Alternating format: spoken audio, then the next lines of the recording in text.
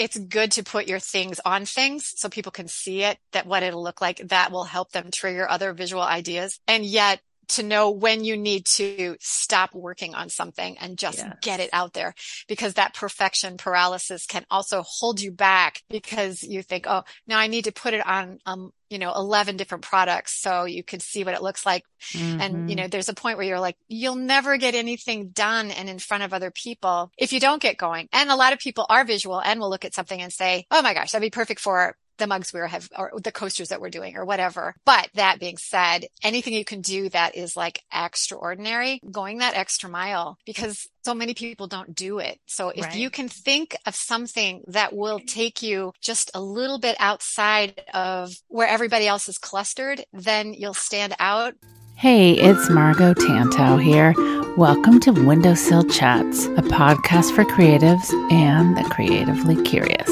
I am so glad you're here. I've spent decades working with artists and being one myself.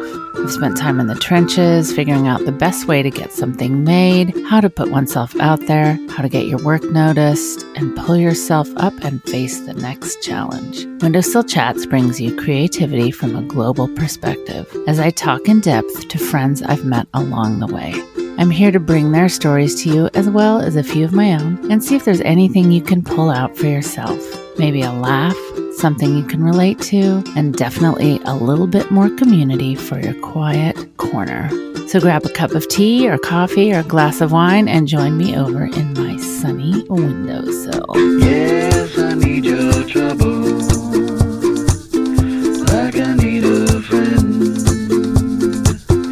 Won't you come and sit in my windowsill again? Spin our favorite records, discuss the latest trends. Won't you come and sit in my windowsill again?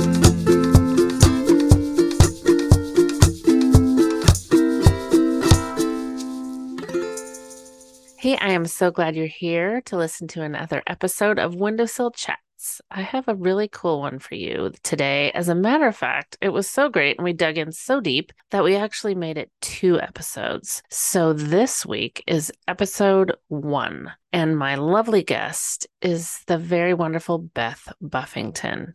Some of you might know her. She's been in our Relish group for a long time. She's a great contributor and very positive.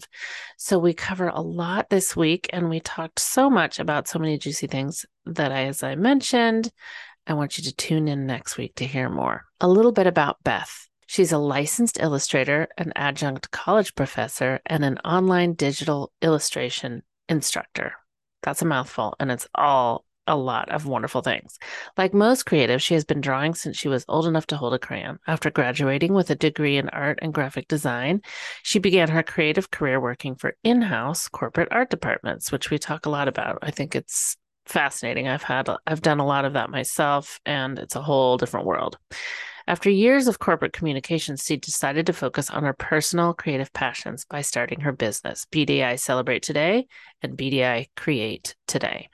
So she, realized it was time, and hopefully that will be inspiring to you as well. Beth's work is twofold. She creates illustrations and home decor products, and she also instructs students how to be curious about trends, about color, texture, and materials, all through the creation of digital illustration. She is a whiz. Beth's also passionate about sharing with students her thoughts on being a healthy artist who is confident and brave about their artistic skills and their artwork, and who doesn't need a dose of that. Part of her instruction is the importance of having and maintaining a creative process. In her online course, she shares the 4 R's, and I'm going to let you listen and hear what those are. Beth celebrates the layers of happiness in each day, and she feels that's what makes her creative. She learned early in life that we must celebrate the little moments and remember daily to treasure the people we love. So here is episode 1 with Beth Buffington. So thanks so much for being here, Beth. I'm super honored. Oh, I'm excited to join you today. This is an honor for me. So, yay. Yeah, likewise. I just feel like you are one of those people that I know a little bit and I've seen more frequently because you've been in our lovely Relish group, but after I was reading a little bit more about you, I was like, oh, this is going to be so fun. I really have a lot I want to know. So you say that you have always been a creative. And so I do like to kind of set the stage. So how did you kind of come into doing what you do? And then we'll get into that more. Yeah. Well, I think a lot of your interests, they start bubbling up when you're really small. And so I have always loved to draw. And my dad he used to take that old timey computer paper and make little books, and he would staple them together, and they were really tiny, but he would bring them to church, and he always had Flair pens in his pockets because he Flair, my had a pocket protector. He was an engineer. Yes. So he had like 3 or 4 different colors of Flair pens. And I would spend church making up stories and making these drawings in these little books. God forbid any of them surface, because I'm sure they would be like frightening. But I did a lot of drawing there. And while there weren't any other like artists who were drawing in my family, there's a lot of creativity there. My dad is an amazing woodworker. The cabinets you see in the background here, he made for me. Wow. I've got this beautiful coffee table that he made, and he's always just been really good at building things. And my mom also, great sewer. She had sewed a lot of my clothes when I was little. And when I got older, she got interested in weaving. Oh, wow. So she had a loom that my dad made her. And then she got interested in spinning her own thread. So dad made her a spinning wheel, and she would spin her own thread. We had a dog named Sherna. She was a Samoyed, had that big fluffy white fur. And she would brush Sherna, and then she would save the fur, and she would spin thread from that really pretty white fur. And then she's got quite a few hangings that we have in our house still that have Sherna hair in it. It's really, oh my gosh, really such a tribute to cool. a great dog. So lots of things going on, like 3-dimensional in my house. So I saw a lot of that, learned a lot about wood, what kind of wood is good for this or that, or what's hard, what's soft. So I learned early on that different materials were good at different things, and that you kind of had to be flexible in how you chose what you were going to make. So that kind of helped with product design later.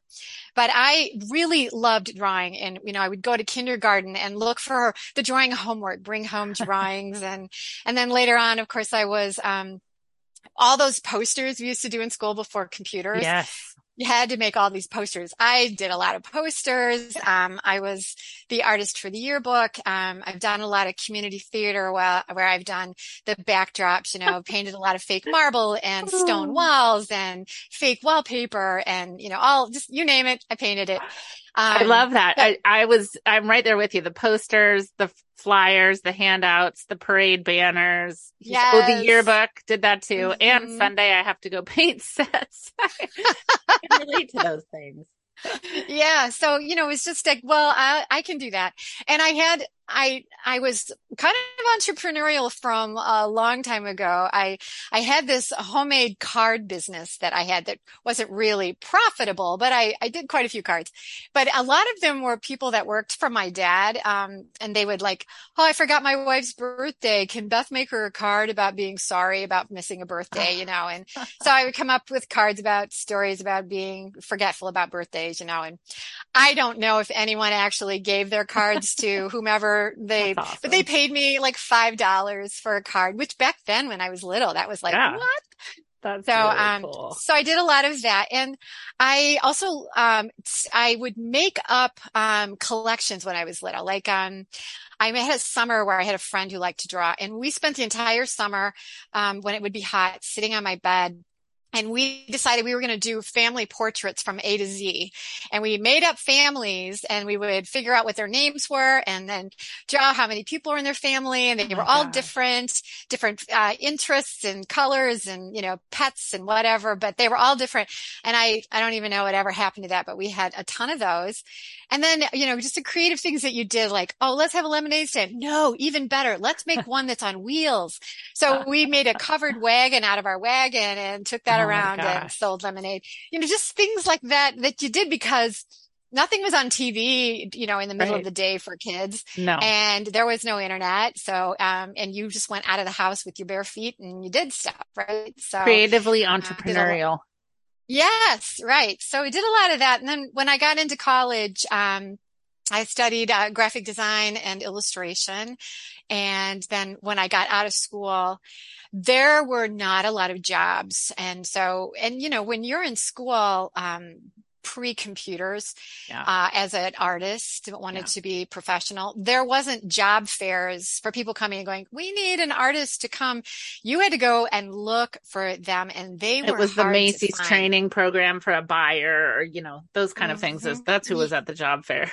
Yes, like when my brother graduated from college, he went to job fairs and they were like looking for engineers, Yeah. and he'd interview and he ended up getting a job from a job fair that was at school. And that was a really a great thing, an opportunity, but that wasn't there for everyone.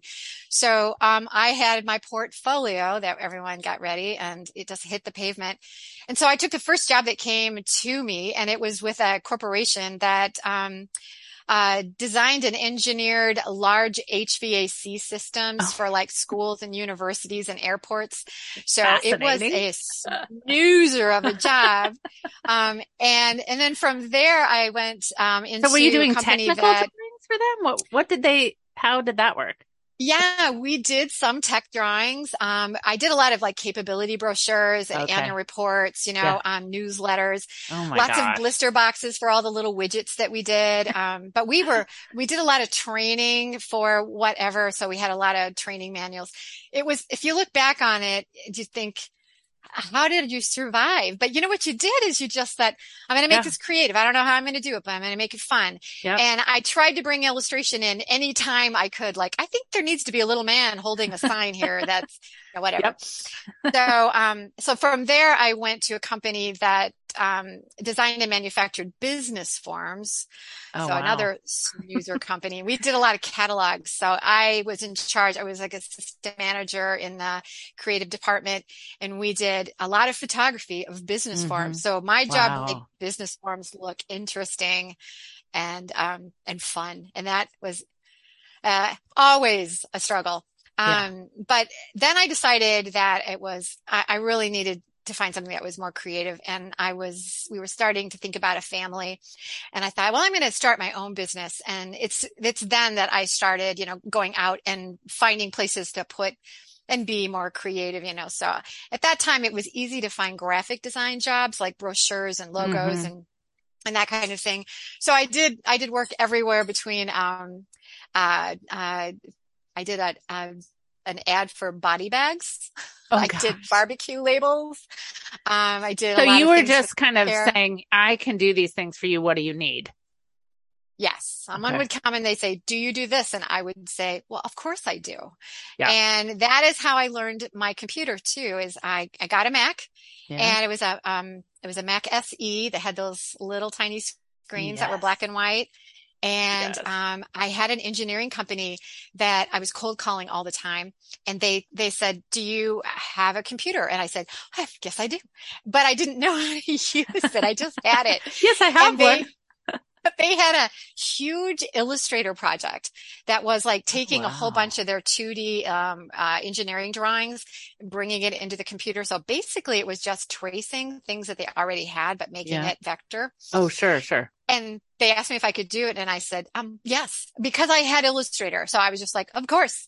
And Right. then I went and figured out how to do it. That's how I learned Oh my gosh. everything I know how to do. Is it was just put in front of me. And then you said yes on the phone. And then you got off the phone and you thought, oh my gosh, how am I going to do And this? you And then couldn't you just Google did it. it. No, you couldn't Google it. So I had a friend that lived in Chicago that I took, the train and then a taxi to go see, and spent the day with her. And she showed me how to do a couple of the drawings. And then I went home and I just cranked them Did out. it. But it was a lot of drawings, but it taught me Yeah. the basics of Illustrator. So it was like the perfect job to begin. So, Wow. I've been blessed with things like that. But so from there, I started, just working, whatever came my way. But I lucked into a company that is up in Gurnee, Illinois, called Paris Presents. And they found me on Craigslist because my husband Huh. encouraged me to advertise there. And they needed someone to help them with product design for bath and beauty products that they sold. Can you hear my dog in the background? Nope, I can't. Okay, that's good. because I she's can't squeaking a hear. toy. I Okay, can't cool. hear. You're good. Good. Okay. So I worked on bath and beauty products for them. They had the products already done, but they were putting it into like handbags and cosmetic bags and gift bags and anything that could be used to package it into a pretty product. And then Yeah. they sold them to like Kohl's and Penny's and Walmart and Target, and they went all over the place. So we were doing the actual product design that they would use for going to their clients to show, like they would go to Kohl's and they'd say, here we have an entire collection about peacocks and we have 14 different products. They would look at it and say, we love it. We'll take 10 of your products. And then they Right. would come back to me and say, okay, now we need to get it ready to get produced. So then I would help Wow. them get things ready for going to factory. So that was my first introduction into product design, and I That's a loved great it one. so much. Yeah, it was so much fun. How cool Um, to work with a company too that is really kind of giving you went from very technical stuff to creative leeway, sounds like as mhm. well. Yes, she had seen something on in my portfolio that was just some of my, my independent art, and said, like the way you use colors. I like some of the patterns you've done, and so yeah, can you come and help us out? And so, yeah, we did a lot of repeat patterns, a lot of illustration, and then taking, a couple ideas and then blowing it out into an entire collection. So I learned so much from them that it just was a blessing. And then the woman that I worked with there, she went on to work for a lighting company. So I worked with a lot of lighting things like stringed lights that you'd use for parties, that would have like dragonflies on them or little pictures, or, Oh, we cool. did a lot of that, and a lot of floor things you do for like those outdoor large holiday yard art Yeah. that is made of the stuff that kind of looks like tinsel, that's Yes. got that bulk to it. So I did a lot of that with like Dimensional. Yeah, Hmm. I did a lot of the drawings. Like, here is a snowman carrying a Christmas tree, or here's Santa sitting on a tree stump and with Rudolph, and they're roasting marshmallows, that kind of Yeah. thing. Oh So my gosh. lots of fun things like that. And then my girls were in college, and cash flow is king when college is happening. Yes. So I took a real job, and I found a position working with a company it was a small home decor company that did they were just getting into working with plaques with sentiments and more Hmm. home decor pieces. So I was the manager, had about three illustrators that worked with and for me. And we did an entirely huge catalog, and also all the products that were going into the catalog. And so we were just incredibly busy. And there I worked a lot with the factories, Yeah. and I wasn't able to go overseas. That's like the one place where Mm, I regret never being able to do that yet, yeah. because that company, the owner of the company and the VP did all the travel. They didn't Oh, take their people interesting. with them. Interesting. So worked there for several years, and it was a hard company it was wonderful work and a difficult company. So Yeah. I then went to work as a marketing specialist at a private college, and just worked on doing social media and brochures, and I specialized in the music and the art departments there. So Oh, I was able cool. to use a lot of creativity there.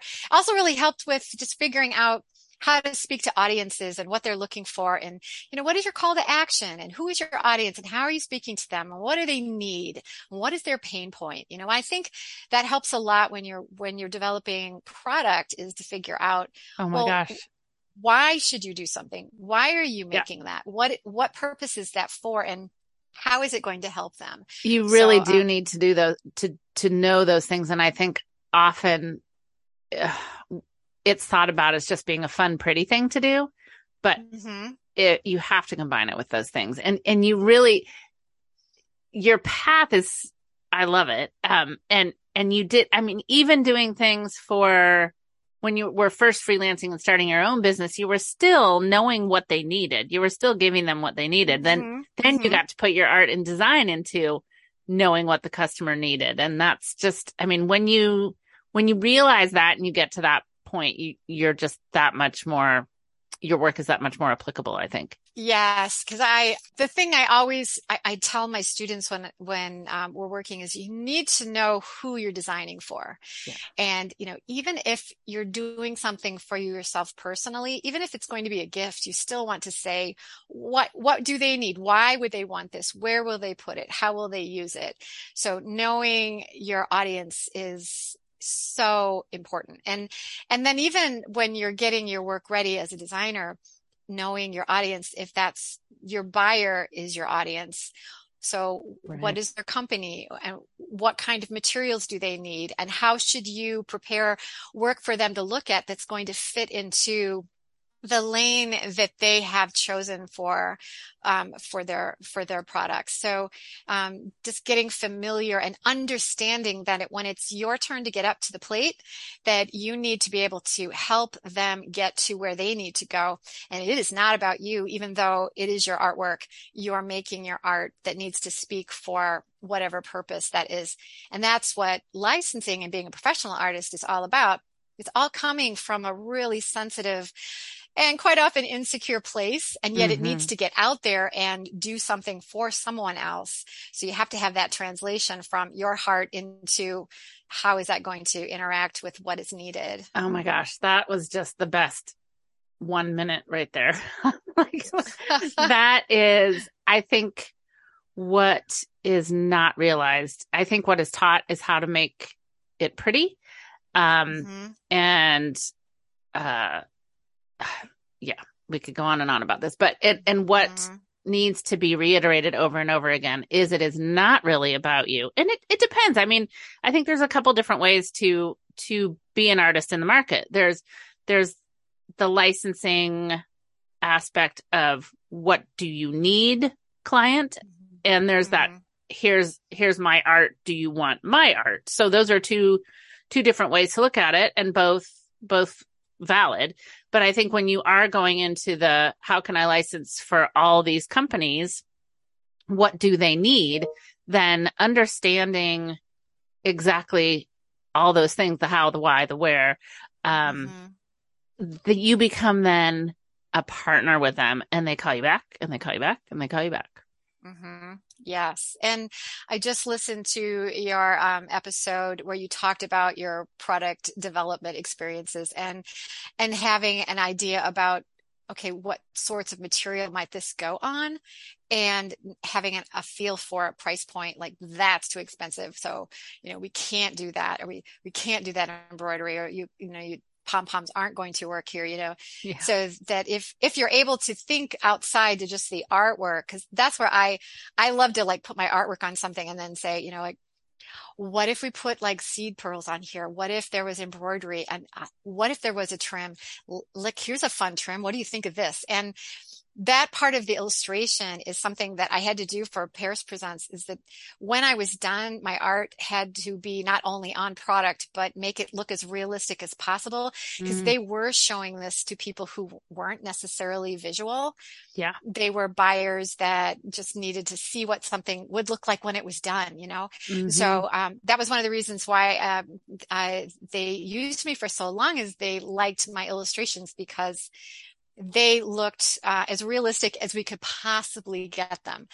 And at that time, they would say, well, we can't use that zipper pull. It's too expensive. We're going to need just a rib in there instead of like a Yeah. metal something or other. So being able to be flexible there is also something that it's sometimes hard to say, okay, I'll back it off, or yeah, it's going to be a little bit lesser than I was expecting, but It is that's hard because you okay. get so attached to that idea you've had. But then I don't know, that's kind of where the interesting challenge comes in, because okay, if I need to put a little ribbon there instead of that metal zipper pull that would have really made it look excellent, well, what is that going to look like? It's never ending, but No, it's no. fascinating. And you're right. If you can show them what it's going to look like, I'll say it again. I've said it a million times. People buy what they see. So show Hmm. them, because, so maybe you'll do the flat art, wrap it around that planter or whatever it's going to be, that packaging, that whatever zipper pouch, and you're doing their job for them, and you're Yes. helping sell Yes. your work. So I walk my students back and forth between like, okay, it's good to put your things on things so people can see it, that what it'll look like, that will help them trigger other visual ideas.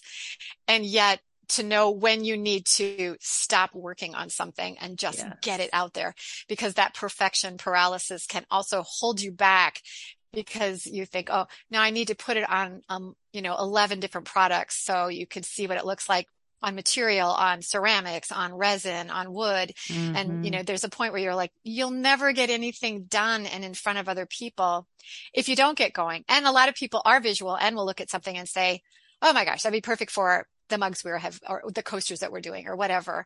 But that being said, anything you can do that is like extraordinary. Like, in one of the final modules in my Procreate class, I talk about going that extra mile because so many people don't do it. So if you can think of something that will take you just a little bit outside of where everybody else is clustered, then you'll stand out and hopefully someone will go, oh, I remember, and it'll be something that you did in your presentation that just made you memorable, right? So exactly. It might be that product. It's how do you take yourself out of the cluster? And I just love how you say that, because there's so much learning that we've done together with other people. We've met wonderful, friends and peers through online classes or challenges or things like that we've done. But I think too, the thing that I always like to encourage people to be themselves, because that sets you apart. But that extra step, that extra thing that you're saying or showing, or the example. Hey, I'm wondering if you've had a chance to hop on over to Tantel Studio and sign up for my email list. Every month, I send a newsletter, something with a story, and sometimes a little reminder about windowsill workshops. I never drag it on, and I promise it's interesting, and there's only a couple. But if you want to find out what's going on, head on over to tantelstudio.com and sign up. When I get a submission, if I can set it up, like if I know where it's going, I like to set it up so that I think I know who's going to see this. So I'm going to talk like, I'm going to get this ready. So I'm like actually in the meeting with them. So I want to show them that, I've done the artwork, but I've also done the background work to say, I am pretty sure that this is something that will sell. Let me show you some other things that are on product similar to this that look pretty catchy, don't you think? So having like that mood board that you pull together, and then showing your artwork, and then showing your artwork in some of those types of products that you found in the mood board, that makes that transition from, yeah, those are really pretty. Ooh, I like your artwork. Oh my gosh, that does look good. And then hopefully it'll be enough for them to trigger that, or at least say, not yet, but let me hang on to this and I'll be in touch, Yeah.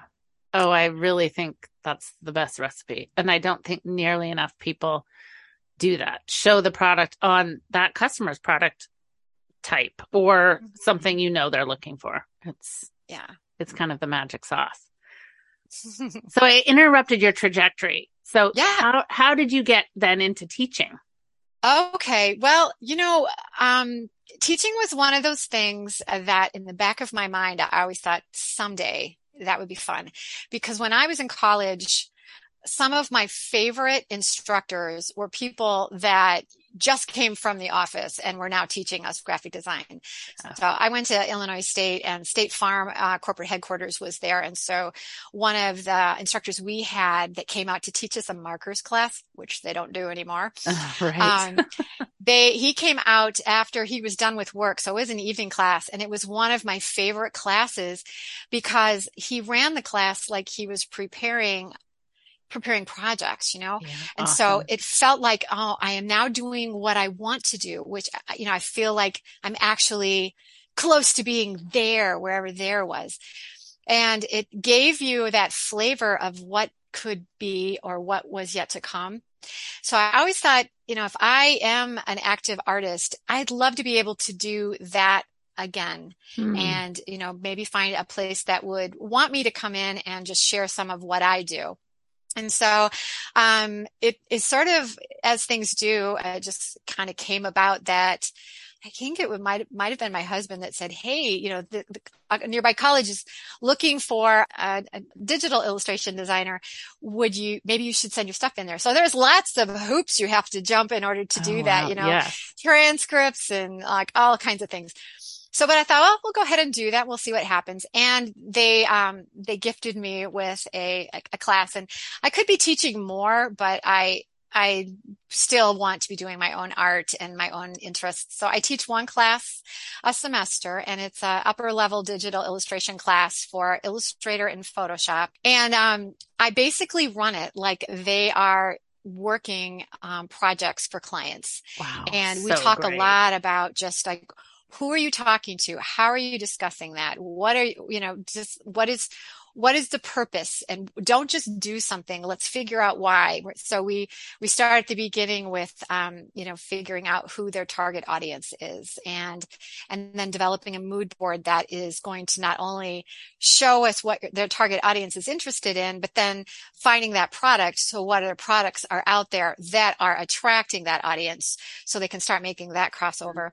I also make them look for other artists who are doing that same thing, because it helps them see just what is out there. And I always bring up the story, like I ride a lot of bicycles, and but when you say to me, "Beth, draw a bicycle," from my head, the bicycle I draw, I always have to stop and go, wait, how does that hook together? How does the pedal how are those chains working? And I have to go find some bicycle pictures in order to figure out how to draw that bicycle, right? And so the same thing happens when you're gifted a project to figure out like how to draw that project, and then what is already out there that is successful.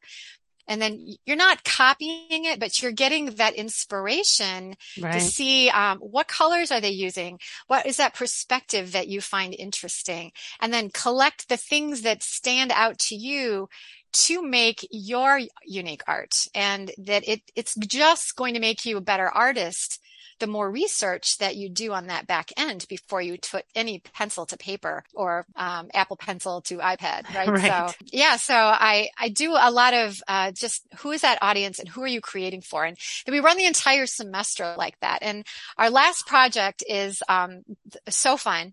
It's an animation project. And I give them a client. They have this client called Piefaction Bakery, and that I made up. And they have it's holiday time. They have 4 pies that they need to sell, and it is their job to come in with a pitch for video. And so at that time, we kind of back up a little bit and give them a little leeway to like, who are you pitching to? Like, what is your target audience for pie lovers? More than just people who like pie. Is it like families who need pie? Someone who burnt the pie and they need a pie? Or is it someone who doesn't cook and needs a pie? And so that's the person you're going to be setting this up for. And then, we talk about storyboards, and then we do a client pitch. And then at the very end, we learn about how to do the animation as well, because this is quite often the first entry into animation for a lot of the students. So it's a really intense last project for them to do, because there's so much drawing in an animation.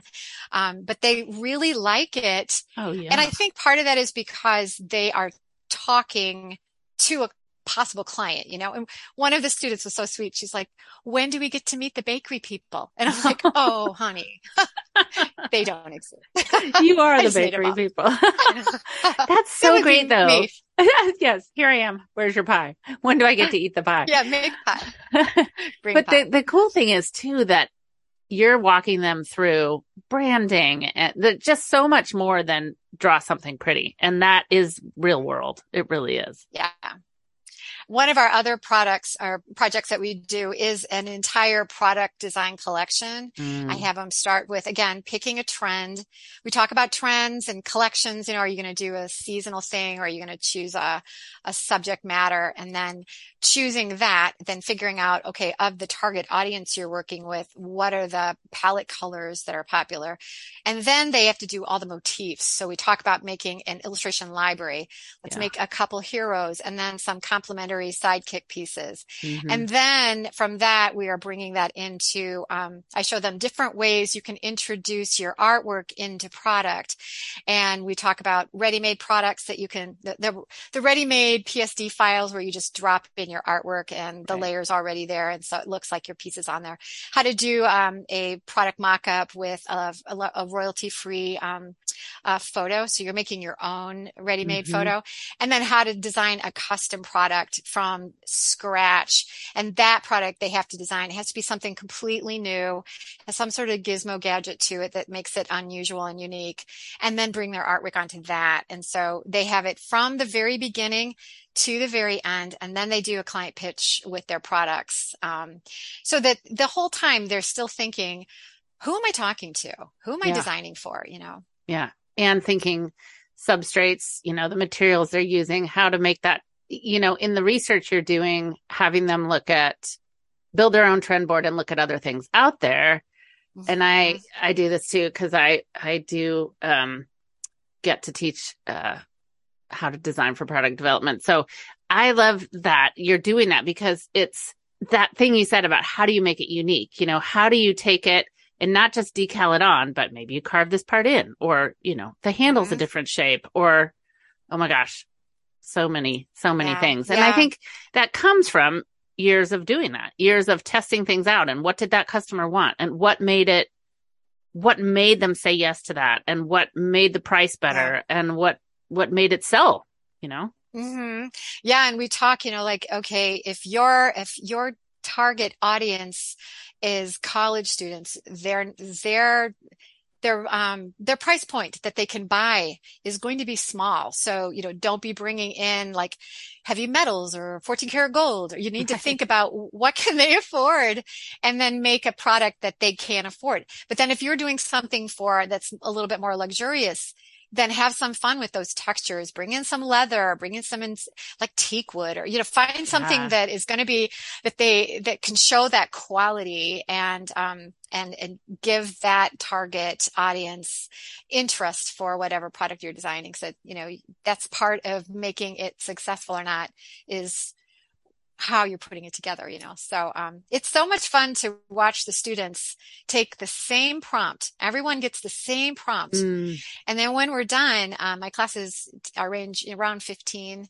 The ideas that come in, no one is the same. It's just amazing. Even if two people say, I'm going to do Halloween, if you've got one that's doing Apothecary Halloween, that's really scary with lots of, skeletons, and then someone else is doing Halloween for children, and it's completely different. So it's just exciting to see, 15 different talented artists just go all across the board. And quite often it's the students that I think, their drawing skills aren't that tight, that really surprised me when they start working, I love that so much. You mentioned in your bio that you're passionate about sharing with students your thoughts on being a healthy artist and being confident and brave about their skills. And I would imagine a class like this helps that. But how do you help them realize how important that is, and get through things like comparison and, oh, I'm not good enough, and, oh, will anybody ever buy this? How do you help them with that part? Yeah. Working, with my college students, it's very, very, because that age range can go anywhere between like just out of high school up to, in their, like my age, everyone is there. And then the online students are the same way. I get, quite a few more mature students, older, whatever. And been doing it a while. Yes. But everyone has those limiting beliefs about who they are and what they're capable of doing. And also, just the confidence and what they're able to create, and also just showing their artwork. It's hard. And I'm not saying that because I teach it, it's because I overcame it. No, it's because I do this every day that I can talk about it openly and go, this is a problem. It's hard. And it gets more understandable, but it doesn't necessarily make it go away, but it makes you know, some avenues to explore to like just ratchet up your confidence and you can see it when it's happening, right? So, wherever you are personally with your confidence is as far as you can take your artwork. So Yes. if you feel like you, shouldn't show your artwork to anyone, then, you need to look at your confidence level and practice at showing your art to your family members, to your neighbors, to just acquaintances so that you can get better at showing your artwork. And you, how you believe in yourself is really just how your artwork's going to perform too. So you really want to spend that time to, get your confidence going as much as you are in learning how to make great art. So, you want to spend time with yourself and trusting in your talent. And there's a reason why you are, taking my class, why you're in college taking, art classes, or why you even have that passion for art. And as you know, Margot, there is all kinds of art that's loved by everyone. And that can be something that, looks completely realistic and insanely, incredible. And it can also be something that is just simple squares and blocks and that are created to make a dog. And people go, oh, I could do that. But you didn't, someone else did it and it's cute and you love it. But you didn't think of it. Someone else did. So the range of art is there. And that's what I see in my students, that some of the people that think I can't draw, I hear that so much. They're the ones that rock out with the projects. Yeah. And it's a lot of it is they're looking to see where their strengths are, and then they play to that lane. And then when they find where their strength is, then they learn how to polish that up. So, I think I don't know, did I stray off your question? No, I mean, the answer got better and better. I just think there's such quotable things there. I think you're right. I mean, it's not always easy to feel confident about something, but to remember that it's directly related to how well we're going to do. If you can't talk about it, no one's going to know you're doing it.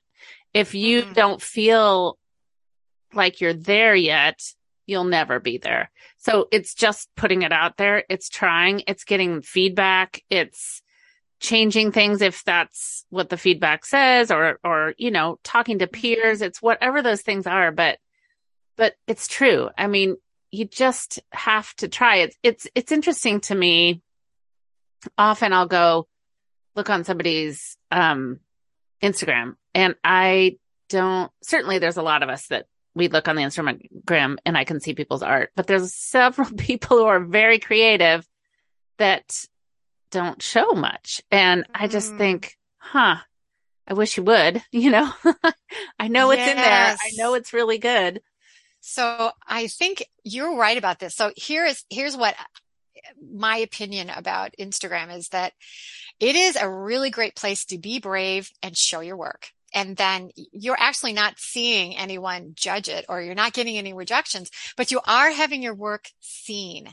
And that is a really great place to go. Now, if you're overwhelmed by social media, then limit how much time you spend looking at everyone else's work, because that's where you can start, limiting your beliefs of your talent, because you're looking like, oh, she's so much better. She did that. She did these things, or he did that, or he did these things. But it shouldn't mean that you should not have an Instagram account that's showing what you're working on, because it is a really great way to get brave. And, I was speaking to a student today about showing your work is like, so you're on vacation and you go to this cliff where you can jump off and land in the lake, right?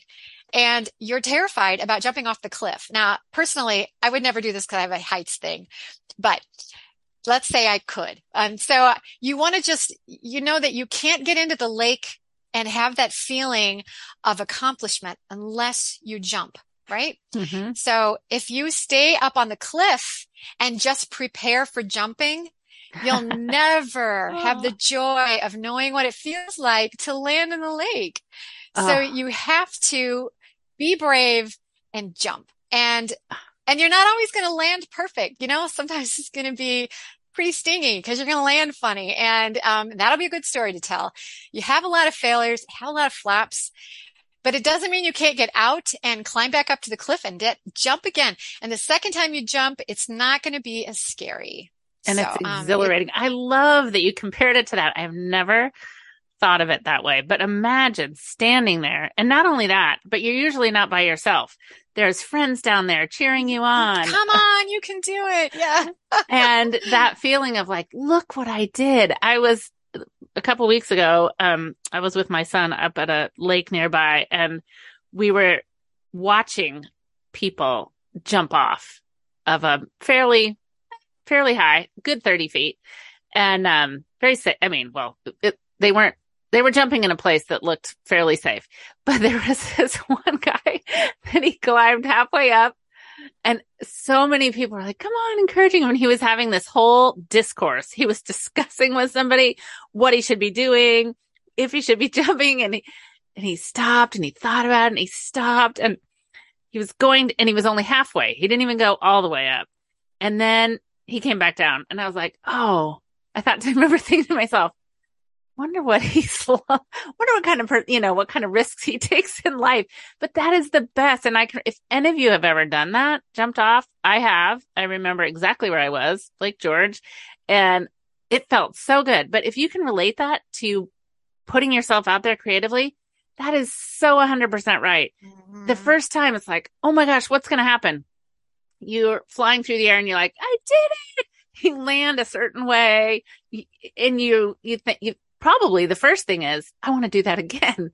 Yes. Are you proud of yourself? Yeah. And you, like you said, you learn. It is so similar to trying and being brave and putting yourself out there. And if you don't, you won't, you might, it's okay. You might never know what you didn't miss, but if you don't, you might really miss something that wasn't that really hard. Well, and when you know that, like with your artwork, that you're not going to, one of the things we talked about in with my class today was the reward of the results, right?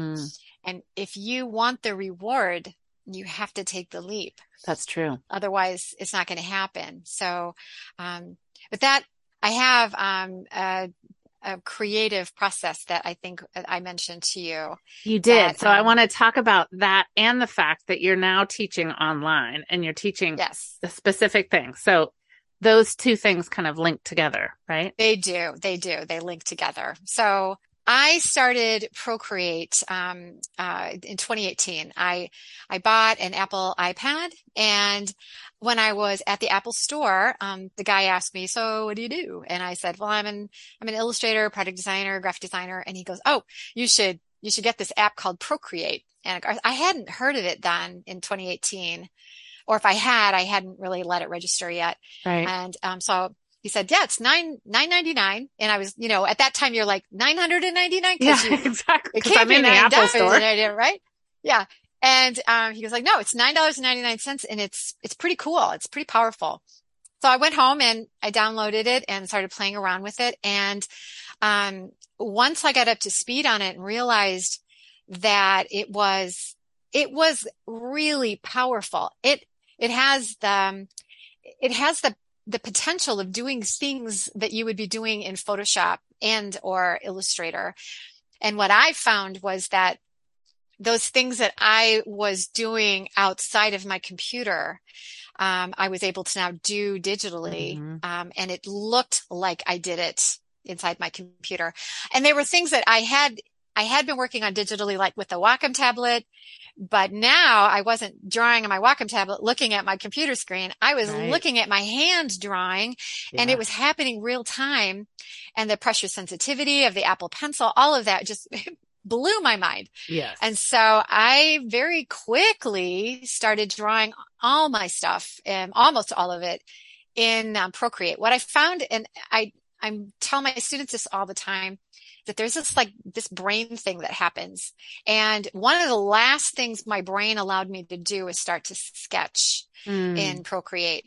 It held out a long time with like, you can do anything, but you can't sketch in there. So I have just like piles and piles and sketch pads and sketch pads of tracing paper where I had been doing all of that work. I would get my final artwork done as far as a pencil sketch. Then I would shoot a picture of it and I would bring it into Procreate, and that would be my baseline. And then one day I was somewhere and I wasn't near my tracing paper, and I just started working. It's like, it's so far away, I can't get it.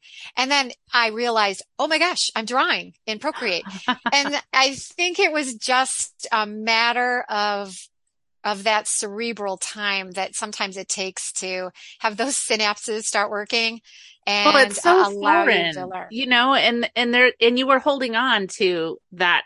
Well, it's a pencil and a piece of paper, and your brain kind of probably wanted to keep you doing that. And then you realized, oh, I could do that here too. I think the thing that a lot of us have problems with when they start working in Procreate is that sensory part of making art, right? So like with me, it was that feeling of the drag of graphite on my tracing paper. And now you can bring in protectors that are like, they feel like paper. Have you tried that? I was going to ask you now. I actually haven't, because I'm back and forth with it. I know a lot of people that love it, but I also know that because they have the drag, they do wear down your pencil, the tips of your Apple Pencil. So you can replace the tips, but I haven't had to replace very many tips because I just draw right on my glass. So if that's something that is keeping you from feeling comfortable, then I recommend that you give that Paperlike a try. Or there's a lot of different kinds of manufacturers that make this, so you can find something that fits your price range and fits what you think is going to work best for you. But you don't need it. Right. I don't use it. And it was because I finally, somewhere in my brain, it said, oh, so it looks like a pencil, but we're gliding on smooth glass, and that's okay. I'm good with it now. So now I can work on paper or on the iPad. It doesn't matter. So it is a transition. It is a learning curve, but just practice, and it does happen. And so allow yourself to have those incremental movements forward, and don't just think, well, I can't draw on there, so therefore I can't, because there's a lot of ways you can work around it so that you can start off, with things you're bringing in and then building from that to bring in your color or outlines or whatever. And then eventually I think you'll see that your brain is like, no, we're fine.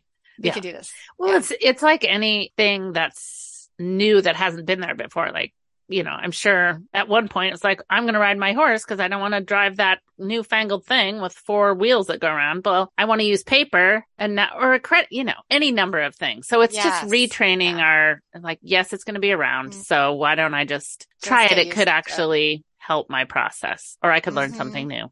Yeah. So you took a lot of time to put together this gorgeous course. I did. I decided last fall, I think I mentioned it at a Relish get together, that I decided that I thought this was something maybe I should share. And I knew, like, at my college, we don't teach Procreate. It's just not a class that's prepared for a course yet. And there are lots of tutorials out there, but there didn't seem to be a lot of classes that would start you from, welcome to your iPad, and here is Procreate. Let's set up some preferences, and here's where all the tools are, and these are what these icons mean, and all the way through to let's draw mandalas using rotational symmetry, and also I touch on how to move your crafts to cash. I mean, we talk about marketing. Awesome. We talk about talking to your audience, and how once you get all this beautiful artwork in your iPad, how do you get it out of your iPad and into the world? We discuss how to do that, and then who to send it to and how to go about doing that. We touch on that. Fantastic. And then we also have an entire module where we step away from everything digital just to, I say, let's look inward so that we can work outward. Because I do believe that if you don't take care of yourself, that it doesn't matter how hard you work, you're not going to be able to create anything. You can't create when you don't have anything to give towards it. So we talk about just the creative, it's a creative process, but it's more like phases, and you need to realize which phase you need to be in at the moment to help you get where you need to go for your final goals. As I mentioned, this is a 2-part interview, so please do be sure to tune in next week and listen to the rest of the wonderful things that Beth shares with us. Before you go, I just want to say a quick thanks for tuning in. I hope you found something useful to take away and something to make you think.